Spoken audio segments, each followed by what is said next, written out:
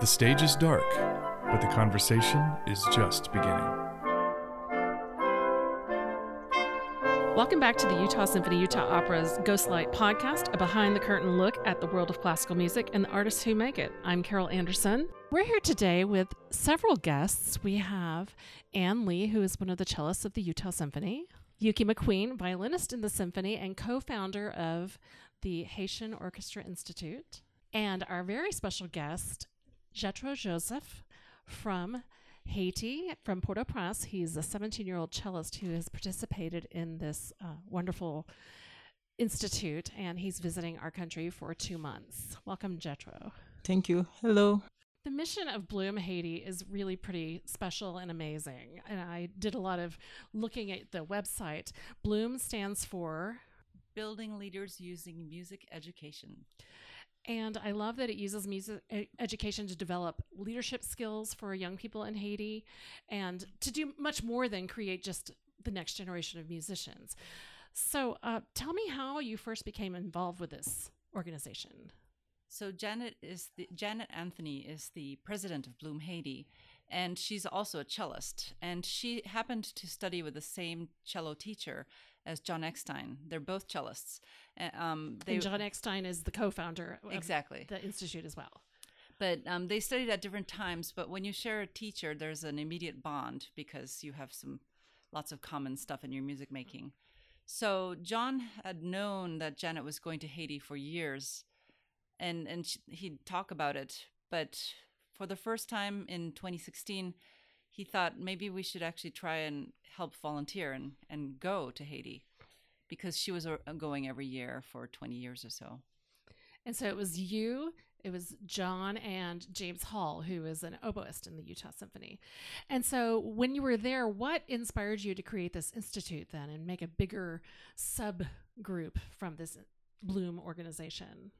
Yeah, so we went as out of curiosity and to teach, but then we were given a workload that we didn't know exactly how to handle.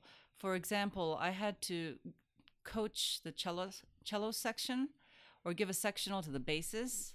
I didn't even know that they only use 3 fingers. Like I was telling them to do exercises and I was saying, no, 1, 2, 3, 4.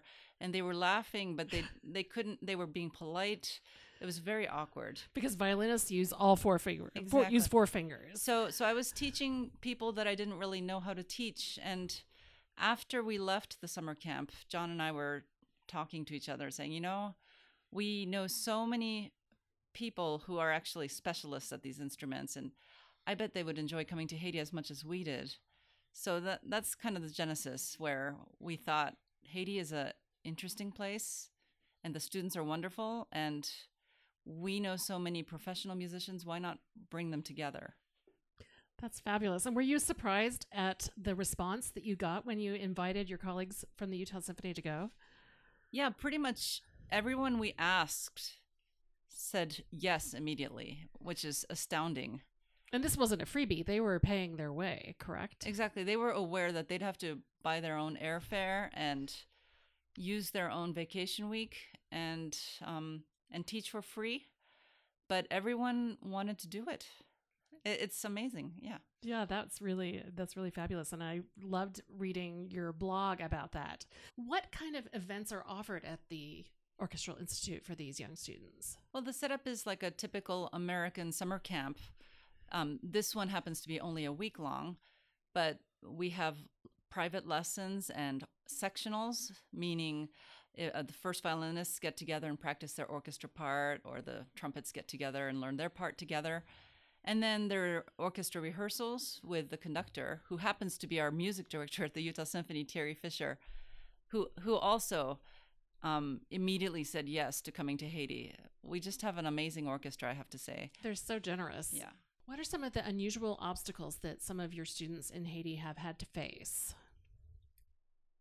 Well, when we were having the private lessons, my students would come in with a folder of really tattered Xerox copies of Suzuki books that somebody brought years ago.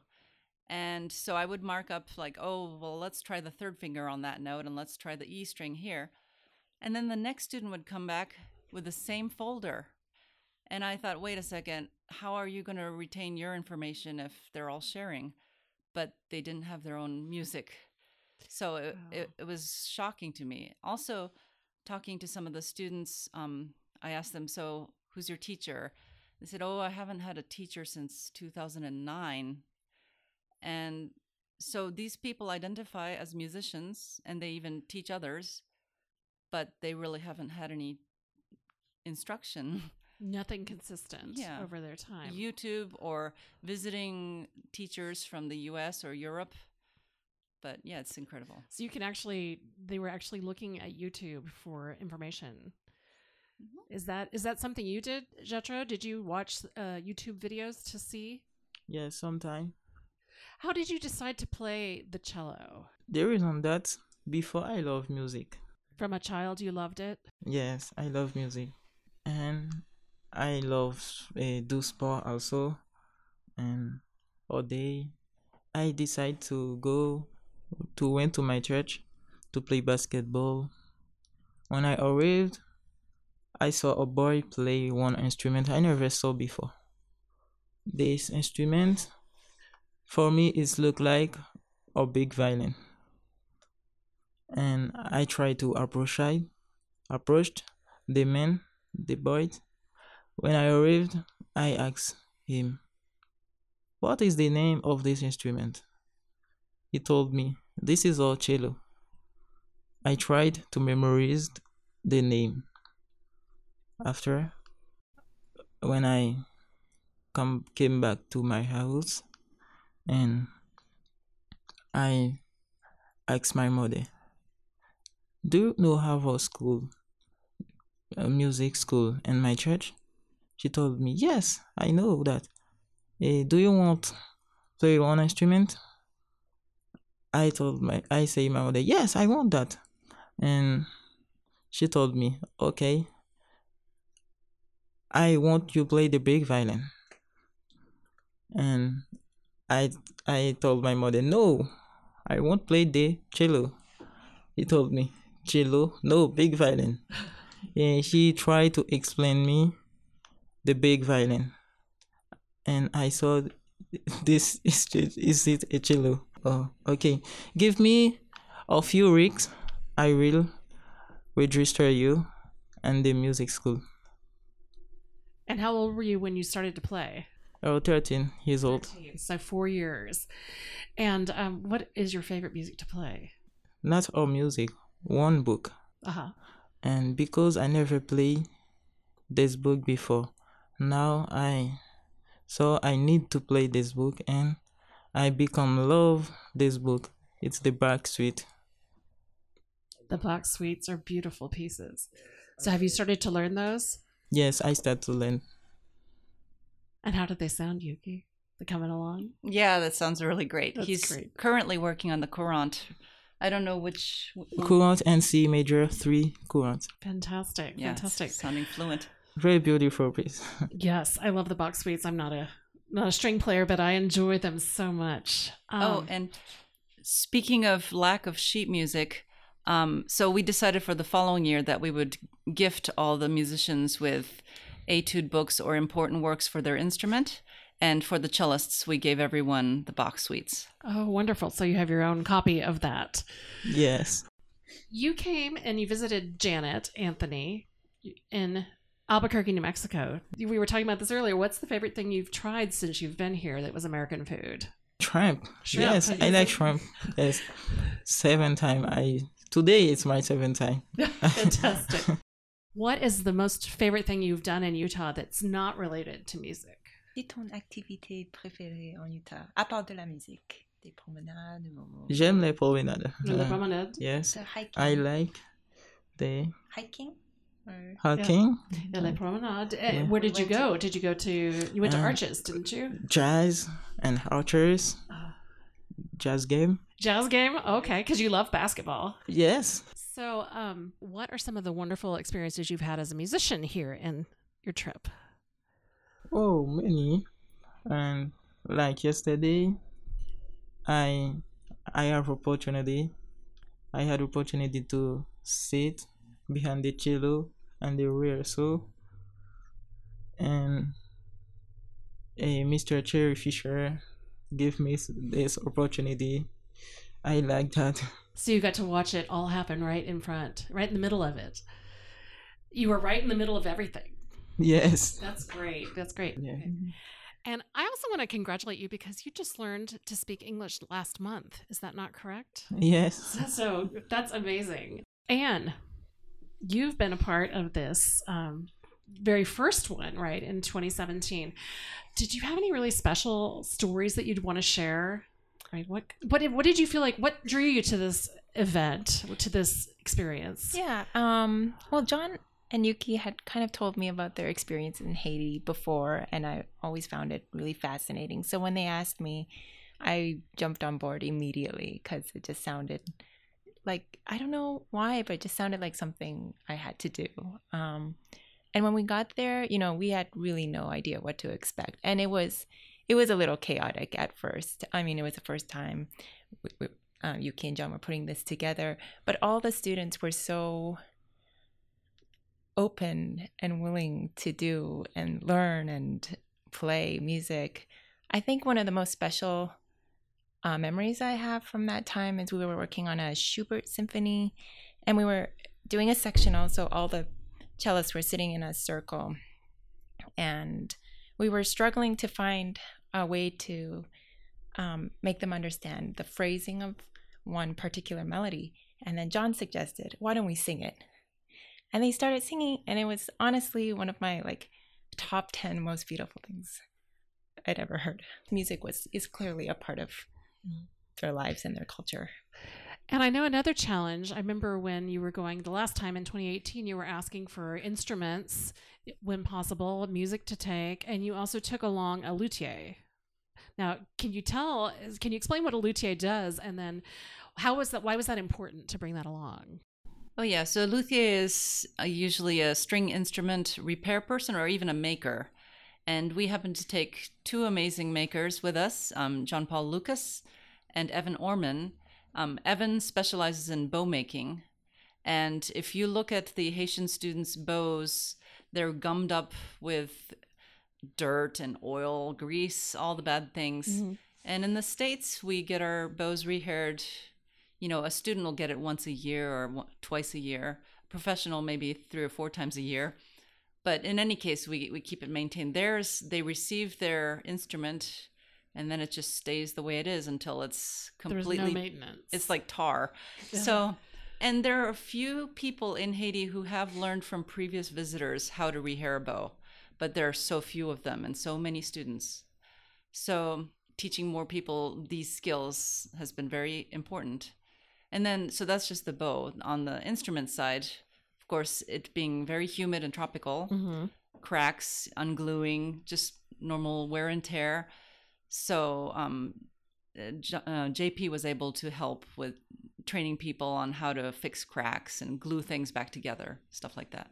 So unfortunately, you had to cancel your plans for 2019, and I think you went anyway in a smaller group. But what are exciting things in store for 2020? Haiti has been going through a little bit of political rebirth right now. So there have been some strikes and demonstrations and problems. So last year we decided it was too risky to bring the whole group, but it was safe enough, we figured, because Janet was already there mm-hmm. on the ground doing auditions for the HOI. So we trusted her and we just went, and it was perfectly fine.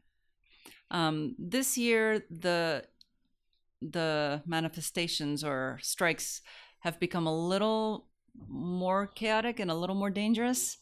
So we're still kind of holding our breath and waiting to see if things calm down before we really commit to buying the mm-hmm. airline tickets. But yes, we have some wonderful things planned.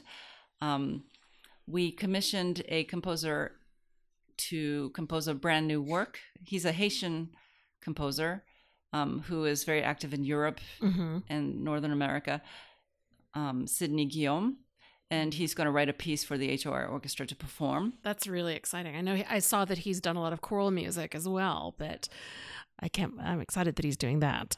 And international piano star Boris Giltberg from Russia, he heard about the project and loved it immediately. And he offered to be soloist with the orchestra. So we didn't even have to beg him. He just volunteered. Yeah. And then he's also going to do a recital at the cathedral in Cap-Haïtien. Wonderful. So Getro, what is your dream? What do you want to be down the road? You're 17, so you've got a couple of years more of school, right?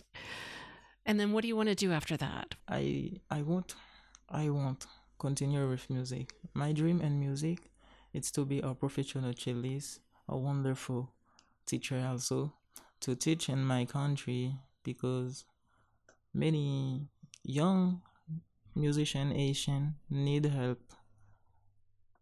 My dream is to become a professional cellist. So professional cellist, and then bring that back to your country and help other people. Yes, I want help some young like me in Haiti, because they help me.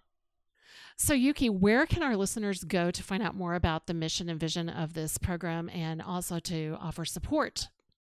Well, on Facebook, we do have a page called the Haitian Orchestra Institute, but it's sharing photos and video clips from the concerts themselves. When it comes to fundraising, we're in the process of becoming a nonprofit. But for the time being, the Utah Symphony has helped us a great deal by supporting us and letting us do fundraising through them. So if you go to the Utah Symphony website donation page, there's a drop-down menu, and one of them is the Haitian Orchestra Institute Fund. And we'll provide a link for that in the comments section on this podcast episode. So look for that. And where does this money go? This is a unique situation where 100% of the money goes directly to the airfare for the faculty from the Utah Symphony, as well as the housing for the students and the faculty, and transportation for the students. So in other words, we don't have to pay office people to do this kind of thing for us. Everything is volunteer. So 100% of any money you donate goes directly to the Institute. That's fantastic. Well, Anne and Yuki, thank you for your generosity in working with this amazing group. And Getro, I wish you all the best. I'm so pleased you came and joined us today. And best of luck on your future endeavors as a cellist. Thank you all for being here. The Ghostlight Podcast is produced and edited by Robert Bedont. Be sure to visit utahsymphony.org and utahopera.org for more information on upcoming performances. If you're not already a seasoned subscriber, click on the tickets button to learn more about the benefits of being a part of our family of music lovers. The Utah Symphony and Utah Opera season sponsor is the George S. and Dolores Dore Eccles Foundation.